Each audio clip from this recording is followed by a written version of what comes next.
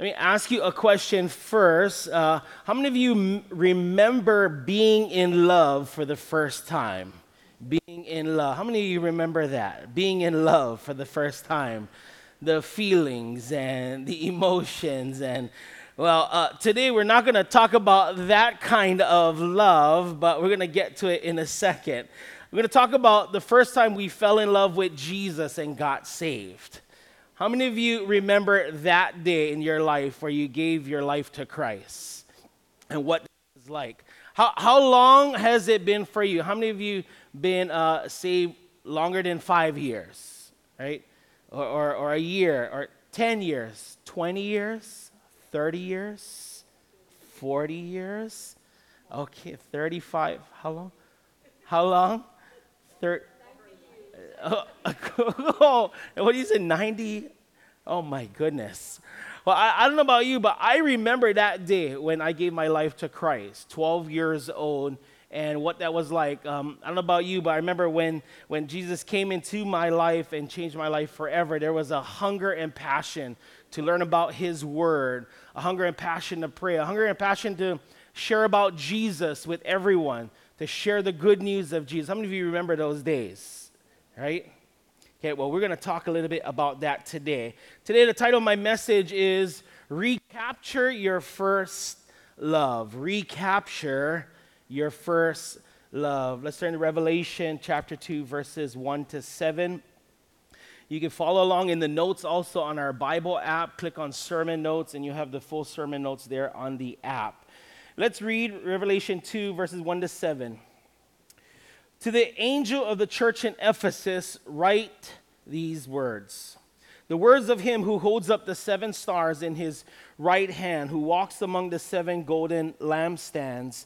I know your works, your toil, your patient endurance, and how you cannot bear with those who are evil, but have tested those who call themselves apostles and are not, and found them to be false.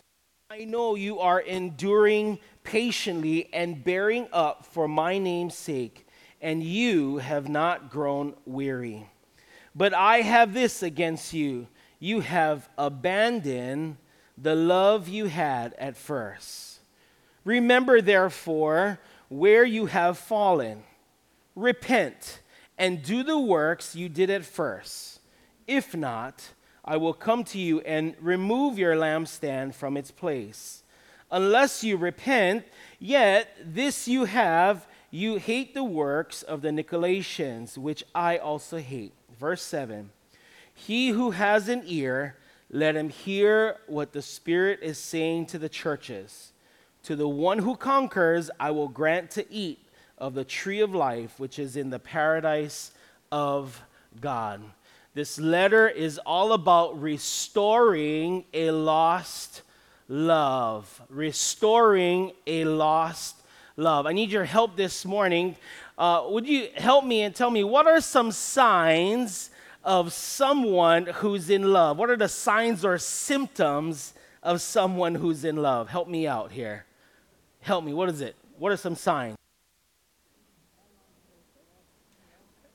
Someone who wants to spend time with somebody. What else are some signs that someone's in love? Heart beating, right? Right? They're happy. What else are signs you're in love? Come on, some of you, I think we got to check your pulse this morning. Maybe you haven't been in love for a while, okay? Maybe we need to rekindle that love. If you're married, we need to rekindle that love, okay? Well, what else are some signs? Some people get all sweaty and nervous, right?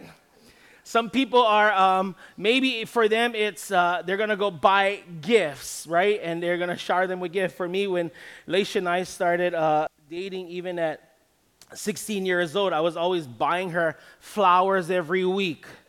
Lord, forgive me. I've lost my love. I don't buy flowers every week anymore. Right? But that started, it was the gifts. And I'll never forget, my father-in-law was like, why are you showering my girl with gifts for? Right? I'm like, because in my head I was like, I have intentions on marrying this girl. That's why. But when you're in love, it usually requires some kind of action. There's something about it. You spend time on the phone. What? You always with the person, right? You talk on the phone about nothing for hours, right? Right? How many remember that? Right?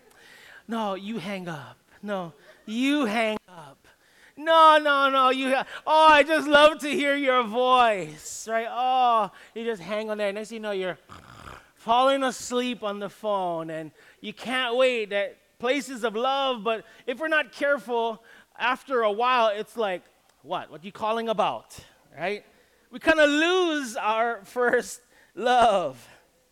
There should be an evidence when someone is in love. If we look at that word love in the Bible, it's a verb. A verb is something that requires an action.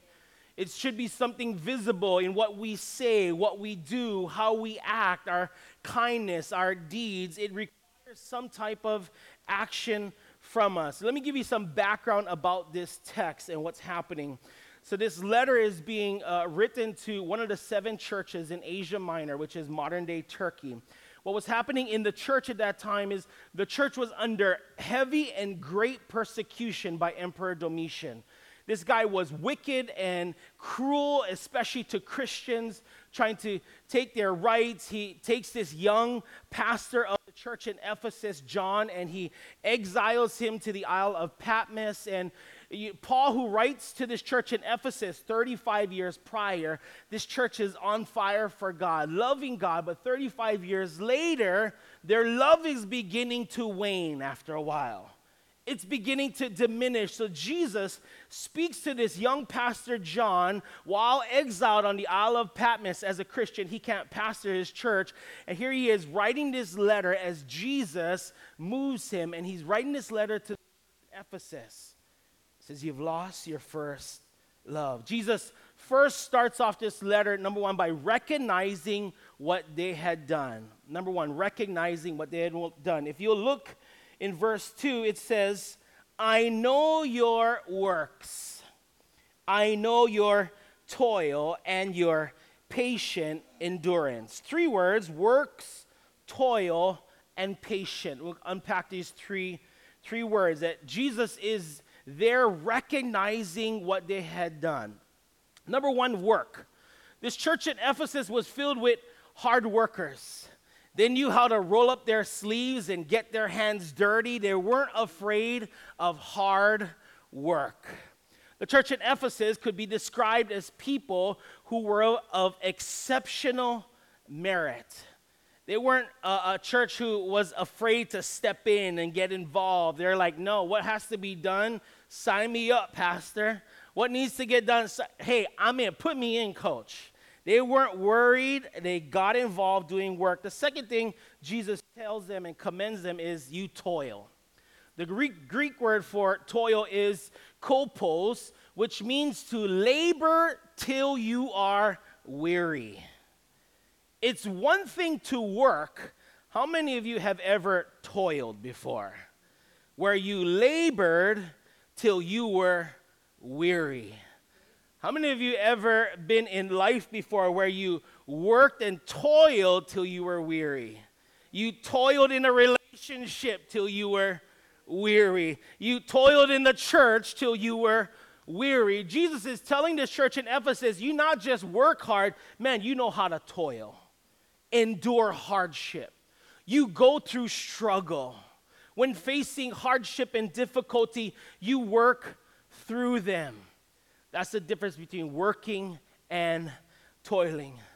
It's one thing to work hard. Toiling means to have strong, long, strenuous labor. Long and strenuous labor. Before I grew up working in construction with my brother-in-law and a bunch of my cousins, and we all would build houses all day long. And I would come home just beat tired. We started at 12 years old at a young age building houses and construction. And at the end of the day, I would be toiled. I'd be like, exhausted, toiled. I'll never forget one time me and my aunt, we got into an argument, and she was like, oh, she was tired because she was in the office. I said, in the office?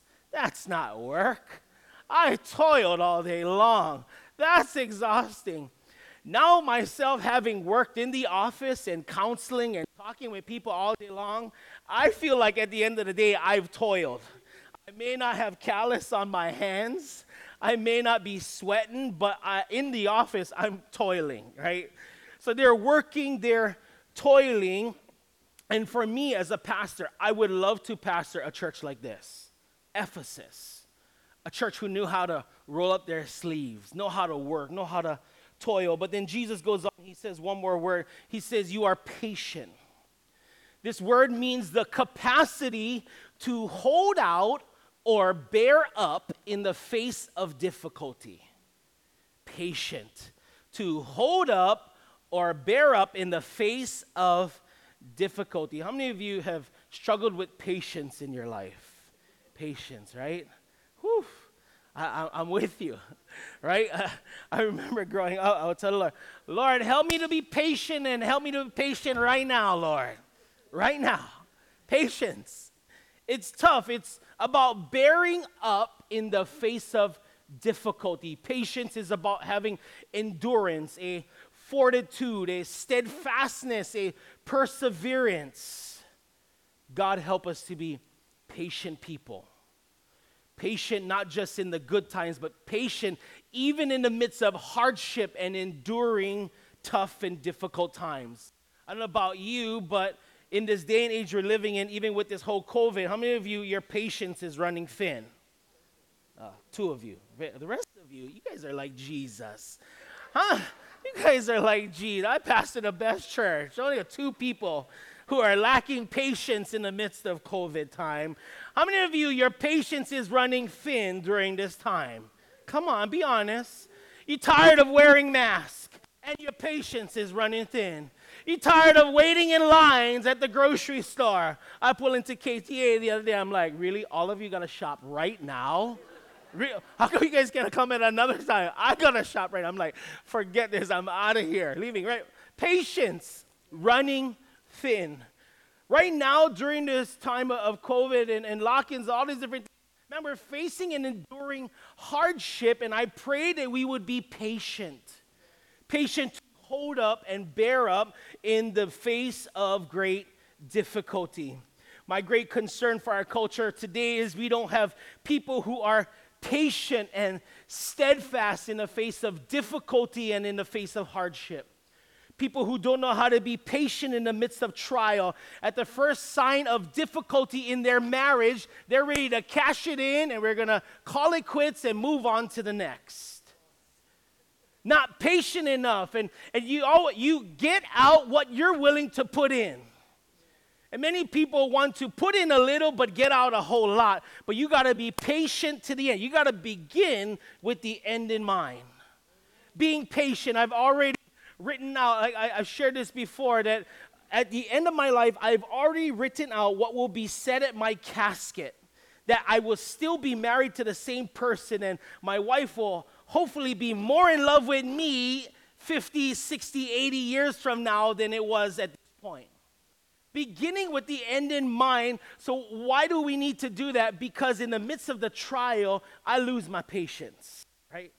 We lose it, and it says, Lord, help me, Lord. This isn't the end right here, Lord. I got to keep my eye fixed on the prize, on the goal. My concern for the culture today is they don't know how to face difficulty and hardship even on their jobs. One little thing don't go their way, I quit. I'm moving on. Did you see how they talk to me? Excuse me, don't talk to me that way. I'm out of here. I'm done with this job. You don't see people sticking through a job for 40 years like the generation before. I don't even know what I'm talking about. And just because things don't go our way and we don't like the way things go, and we're faced a difficult person on our job, and we're ready to throw it in. Face it, I got a difficult boss I'm dealing with, and I'm just going to move jobs. Patience. Endure hardships. It's my concern of this generation, because if we're not careful, it creeps into marriages and relationships, into our jobs. It even creeps into our churches if we're not careful. And we start making church about us, and I don't find what I want in this church, and just because I have one confrontation with one person in the church, I'm out of here. I'm on to the next church. I'm preaching this morning. I'm coming for you, okay? I'm coming for you. Or the Lord is coming for you, okay?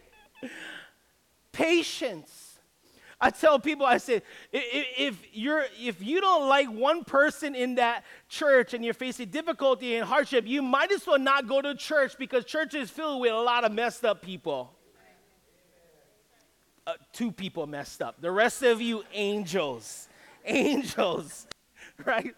You guys is angels. I tell you what, if you haven't been in church long enough if you haven't been hurt by someone in the church. How many of you know what I'm talking about?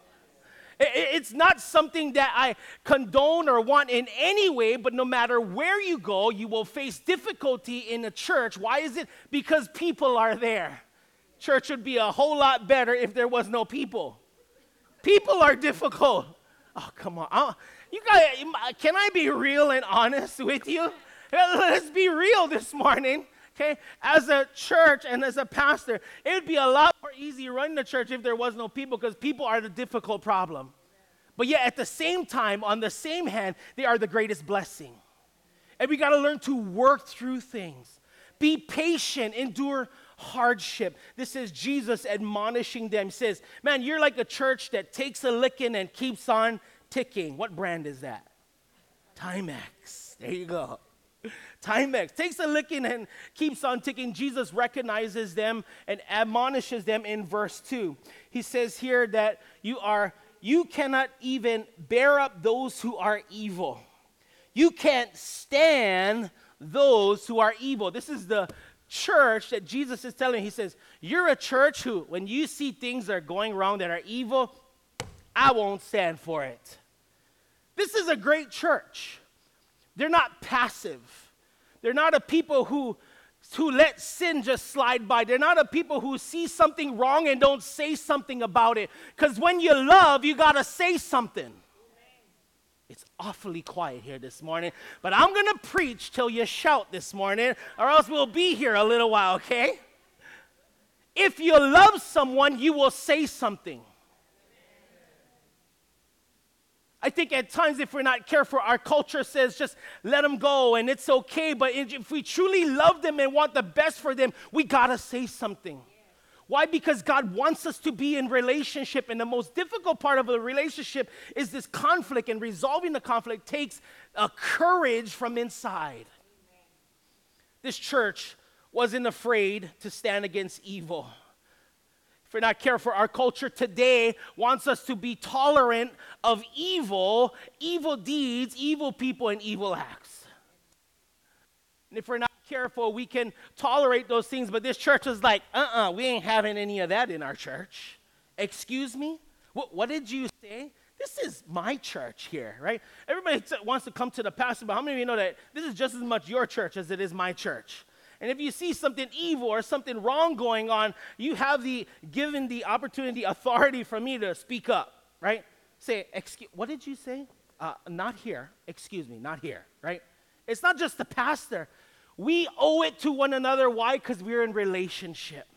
Jesus is admonishing this church, says, you're an awesome church. When they saw what was wrong, they called it wrong. When it was sinful, it was sinful. Yet despite this church's hard labor, toil, and patience, and calling out and standing against evil deeds, Jesus rebukes them and tells them, you have left your first love. You can do all the right things. Get all the right things done. Check off the box. How many of you are box checkers? I'm a box checker. Right? Check off the box, and we can check the box and miss the whole person in the process of just getting it done. Jesus is saying, you work, you toil, you're patient, but you missed it. He rebukes them. Number 2, it goes from 1, he is admonishing them and recognizing them, to then rebuking them. How many of you ever have heard somebody talking to you and they share like really nice words and you're like, okay, something's about to come, right? Like, you're telling me all these nice words, but this is the setup for something to come, a rebuke. How many of you have ever had that before, right? Right? Somebody talking all these nice words to you, and you're like, okay, what is this about? Right? Jesus is like, man, you work, you toil, you're patient. They're like, oh yeah. He says, but this one thing I have, you have left your first love. Jesus is rebuking them. Let's go to verse 4 and read that. I've got this one thing against you. You've left one, in ESV says, you've not left, you've abandoned the love you had at first. You've abandoned the love you had at first. That word abandon. Abandon. The Greek word for abandon is aphiemi. This Greek word means to dismiss or release someone from one's presence. When we've abandoned the love of God and abandoned the love of Christ, we've dismissed or we've released him from our presence. We've released him from the place where we're at. We've released him, and if we're not careful in the church, we say, God, where are you at? Right? Lord, I'm doing all these things for you, Lord, but I don't see you because we've missed it. We've left our first love. Aphiemi. It's this idea that we've allowed someone else to leave. We've not just allowed, we were like, here's the door, Lord. I'm a little busy in church. You can go. Thank you, Jesus. I got work to do. If we're not careful in the midst of raising a family, in the middle of a marriage, you can do all the right works and still miss the person and miss the love. We preaching this morning? Okay, all right. Just checking on you here. I want to encourage you not to dismiss or release. That idea of dismissing or releasing is a choice that along the journey, our priorities have shifted, that we're more concerned about the doing than who we are with, the being. More concerned about what I got to do at home than being with my wife. More concerned about the job that I go to instead of being with my family and taking care of the home and the things that really matter. I don't know about you, but I've been there where I've missed it. I've missed it. God, forgive us when we've dismissed you, said we don't need you, and we've released you away from us, meanwhile still going on in our lives. Oftentimes people come to church and they say, what do you want from me? they come and they'll say things like this, okay, so now I come to church, so what do you guys want? I'm like, we don't want anything. I don't want anything from you. Well, it's you want our money? I'm like, Jesus don't want your money. The church don't need your money. We don't need your time, don't need your talents, don't need your treasure, don't need it. God don't want any of that. He wants your heart. He don't want any of that. You think your money will truly make a difference in light of everything else? God is like, I want your heart more than anything else. It's not concerned about what you can do for him and what you can give back and all the talents that you have. God's saying, come to me, come back to my heart. This Greek word for love that Jesus uses here is the word agape. There are 4 words to explain the love. I'm going to use 3 of them today. Eros, which is a love or sexual or sensual type of love. And it would use words something like this: what can I get from you? It's this idea of love, but you're out to get something from someone else. How can you fulfill my needs? How can you fulfill my desires? How can you fill a gap in a place in my life that feels empty? And it's this eros type of love. And the second type of love is phileo, and it's this relational or friendship type of love. And it's this love that says, hey, I do for you, but you gonna do for me. Right? It's this love, is this reciprocal type of love where eros is like, what am I gonna get out of it? I'm marrying you. It's a selfish type of love because I'm marrying you. I'm getting out of you for how you can cook and how you can work and the job that you have. And you're thinking about how this is all going to benefit you. And it's this eros type of love. And phileo's like, man, I'm going to do for you, but man, you're going to do for me.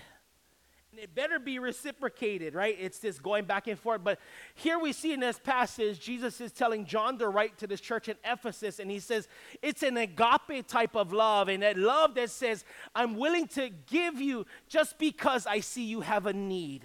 I don't want anything in return. In fact, if you never tell me thank you, it's okay because I'm here to bless you. I'm here to pour into you. I'm here to give back to you. And you don't even have to say thanks or bless me back.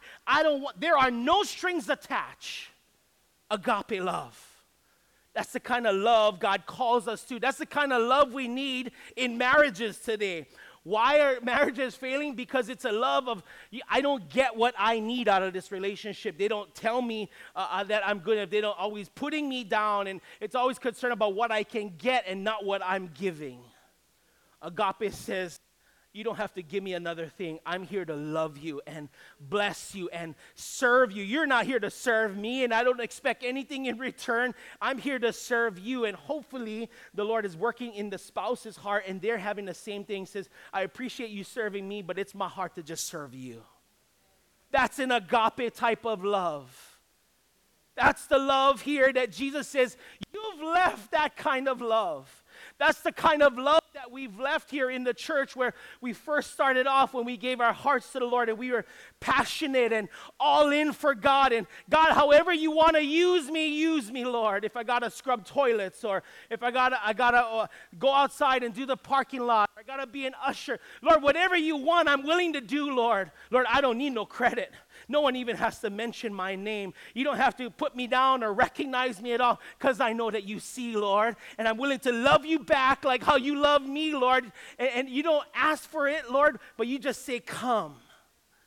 That's the kind of agape love that I think we've strayed away from, where now it's like, well, what is it in it for me? What do I get out of this? I'm here serving, but how are you going to give back to me? We've missed it.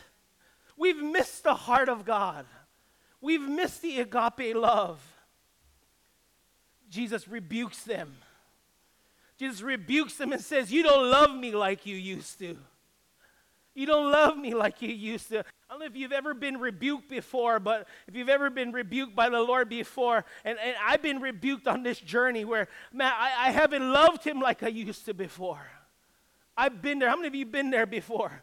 Along this journey, I've been only 26 years on this journey, but there's been moments of my life where I needed a rebuke because I've fallen out of love with him. You don't love me like you used to. Jesus is talking not just to the church in Ephesus, he's talking to you and I. Jesus wants more than anything else your heart and my heart. He wants your heart. He don't want nothing out of you. In truth, we come to him with nothing but filthy rags to offer him.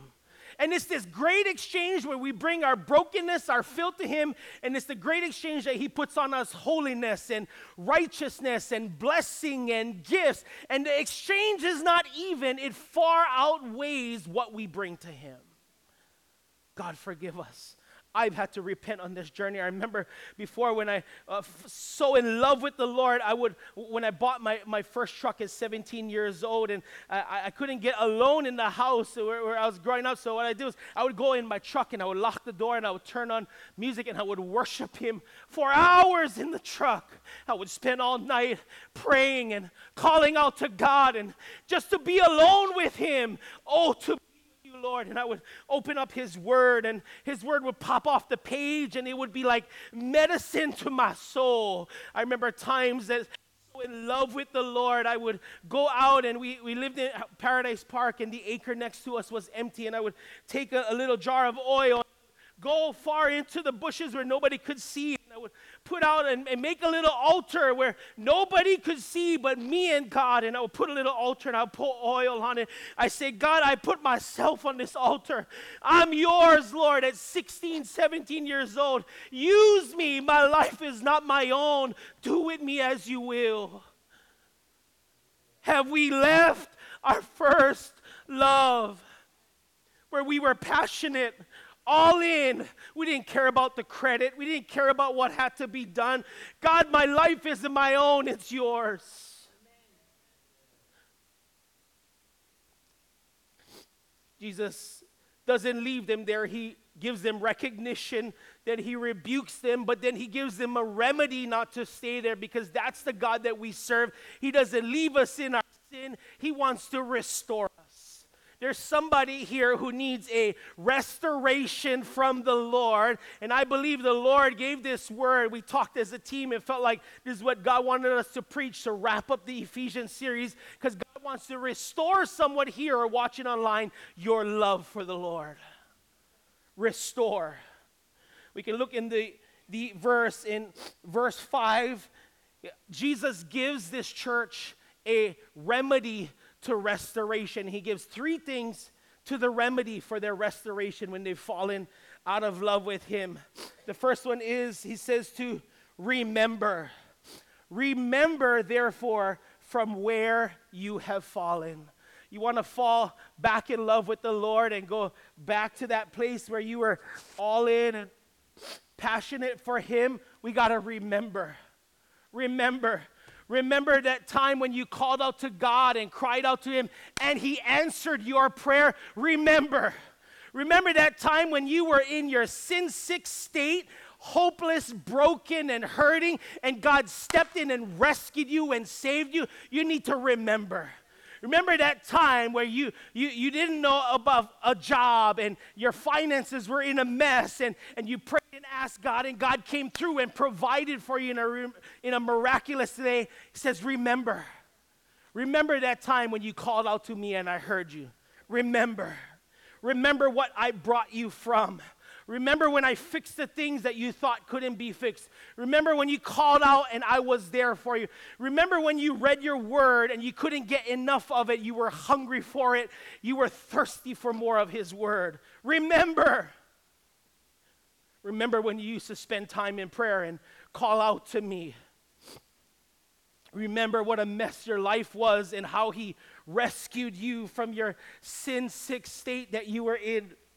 Remember. The first key to this remedy is remembering. Go back to the day you love God with all your heart, all your mind, all your soul, and all your strength. And go back to that days of remembering that place. I go back and remember I grew up in this church and I was passionately in love with the Lord. My desire was not to be a pastor. My desire was, Lord, I want to serve you in whatever way you see fit. At the time, it was cleaning church. All of us youth clean church every Friday night. And then it was maintaining the building and changing panels and fixing the roof and the fire extinguishers. And I said, Lord, my heart is to serve. I remember those days. If we're not careful, that passion that I have, I'll use myself for an example. I said, Lord, I will do anything, Lord, to serve you. I said, Lord, I pray that you'd bless me with my own business so that I can work full-time for the church and I not even get paid because I love you so much, Lord. That was my heart. I remember that. And yet now that God calls me and I step in to be a pastor, instead of it being a delight, there are moments where it becomes more of a burden than a delight. And I got to go back and say, Lord, I remember that this is what I asked for and prayed for. I remember. I pray you would go back. Jesus says not just to remember, but then he also says in verse 5, remember, then repent. Repent. Repentance is a word that we don't use that often, I think, in this culture, in this day and age. But God is calling us to repentance. Repent, says the Lord. Repent for our hardness of heart. Repentance for our stubbornness and thick-headedness when we think we know what's best for our lives and we have no idea and we're leading our own selves and our family down the wrong road. Repent, the Lord says. Repent when we have an unwillingness to let go of the things that God has asked us to let go. Repent when we're unwilling to let go of the bitterness that we've had. Repent when we're unwilling to let go of the hurt that we experience even in the church. I'm telling you, nobody can fix that hurt but Jesus. You're trying to get restoration, reconciliation from people, but some people may not even be here. Your true restoration and reconciliation can only come from Christ. Repent. Repent and say, Lord, I'm sorry for holding in the pain and the bitterness and unforgiveness in my life. Forgive me, Lord. Lord, they didn't even know what they were doing wrong in the moment. Forgive me, and I forgive them anyway. There's nothing that people can do for you that will have you to experience the fullness and completeness and restoration apart from Christ. Repent. Jesus' words to this church is to repent. Repentant is not concerned with what we turn from, but who we turn to. And oftentimes in repentance, we turn from one sin and go to another sin and go to another sin. But true repentance is not turning from one to another. But who do we turn to? God, I turn to you. I've been running after all kinds of other things in my life, but it's time I come back to you in your heart. Forgive me, I repent. That's a true repentance. I'm praying and believing and trusting God as the pastor of this church that God would bring us back to a true repentance. A true repentance. Worship team, you can come as I close. Repent. How do we restore our first love? We remember, we repent, but verse 5 says this: to do the works you did at first. Remember, therefore, from where you have fallen, repent. But here's the third key. The remedy to restoring your first love is do the works you did at first. The things that you used to do and the time that you used to spend with him, he says, do those first works over again. Do it over. I don't know about you, but I've been guilty of that along this 26-year journey. I say, Lord, forgive me. I go back, Lord, where I'm hungry for you and spending time with you in prayer and seeking your face and calling out to you in desperation, Lord. So, Lord, may I never get so comfortable, get so callous that I forget what you've done for me and who you are to me, Lord. I come back to your heart. I repent. I return back to your heart, Lord. Return. Return, says the Lord. I do believe that God is giving a word for somebody here today to remember, to repent, and to return. Whether it's you here today physically or watching online, God longs for your heart. He don't want your money, your gifts, your talents, or anything that you can offer to him. He wants your life. He wants you. Return to the Lord. Return to the Lord. If I could beg and plead with you to return to the Lord, the time is short and the time is near, and Jesus is writing to the 7 churches to get their hearts right because the time is getting near and time is getting close. Return to the Lord. Why do we return to the Lord? He goes on to say, after verse 5, he says, if you will not come, if you refuse to repent, if you refuse to remember, recall, and be restored, then I will remove your lampstand from its place unless you repent. What's the lampstand? That lampstand was that place of illumination where our eyes begin to see. I don't know about you, but I remember and I recall when the Lord came into my life, I saw with new eyes. The people that once hurt me, I saw them with new eyes because my eyes were enlightened. This word that I thought was dead and it was stupid to read. I'm like, why do I have to read this word? Because it doesn't make sense to me. But something happened when Christ came into my life that the words began to leap off the page into me. That lamp, that illumination to me. He says, if you don't repent, I'll remove your lampstand. I'll remove your lampstand. There will be no illumination for your eyes. Goes on and he ends with these two things and I'll close. But to the one who conquers, I will grant to eat of the tree of life, which is in the paradise of God. But to the one who will repent, I will grant him of the tree of life in the garden of God. Let me explain to you what was happening as I bring this message to a close. The church in Ephesus was facing such great darkness and evil of the day. The Emperor Domitian allowed so many different gods. There was 14 different temples set up all around the city. In fact, he himself wanted to be worshipped, so much so on the highest hill in Ephesus, they erected a 50-foot tall statue of Domitian. And Ephesus was a port that everyone passed through. It was like a modern-day New York or Paris, a main thoroughfare, a big city. And everyone that stepped foot in Ephesus would look up and see Domitian, and he wanted to be worshipped as Lord. 14 temples filled the place, and people were worshiping other gods. Of those, the greatest temple was to the temple of Artemis or Diana, and it was a place of sexuality and fertility. And this temple was a football and a half field long and a football and a half field wide, and 127 columns would hold up the pillars of this building, and people all over the world would come every year to worship this God. They were given into wild sexual acts and orgies, and it was despicable things were happening there at this temple. And right outside of this temple, in the courtyard, was a tree, and they called it the tree of life.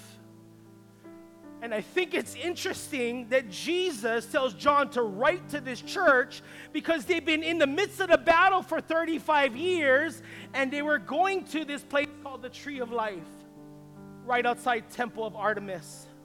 And if you were infertile or wanted to be fertile in your life, you would go to the tree, lay hands on the tree of life and say, and begin to declare and have healing. If you were sick, they were asking for healing from that tree. If you were without hope, people would travel all over the world to lay their hands on that tree right outside of that temple, onto the tree of life. Giving them hope while they go into this temple. People are so lost and hopeless and broken without Christ. And he's still the answer. So when Jesus writes to them in Revelation 35 years later, they knew exactly what Jesus was talking about. They saw millions of people go to that tree of life and lay hands on it, asking for prayers to be answered. And Jesus says, I am the tree of life. I am the tree of life. You've been going to the wrong things, seeking the wrong places, trying to get answers and hope and forgiveness from places that you don't belong going to. Jesus says, return to me. Come back to me. This is Jesus' heart plea and cry. When he tells them about come back and there's the tree of life and the paradise of God. And what he also was referring to was, at the time, Domitian had this inner secret garden. And it was filled with the most beautiful flowers, and the beautiful fruit trees, and it was meticulously kept. But it was in the middle of his palace, and nobody was allowed into the middle of this garden except people from all over the world. Great kings and queens, and he would entertain and take them to the middle of this, what he called paradise, this paradise garden. The commoner like you and me could never be allowed into that place. It was only for people who were filled with such evil at the time could be allowed. And Jesus draws this because the people of that day knew they weren't allowed to go there. And he says, listen, you come to me, the tree of life, and I have a paradise garden waiting for you.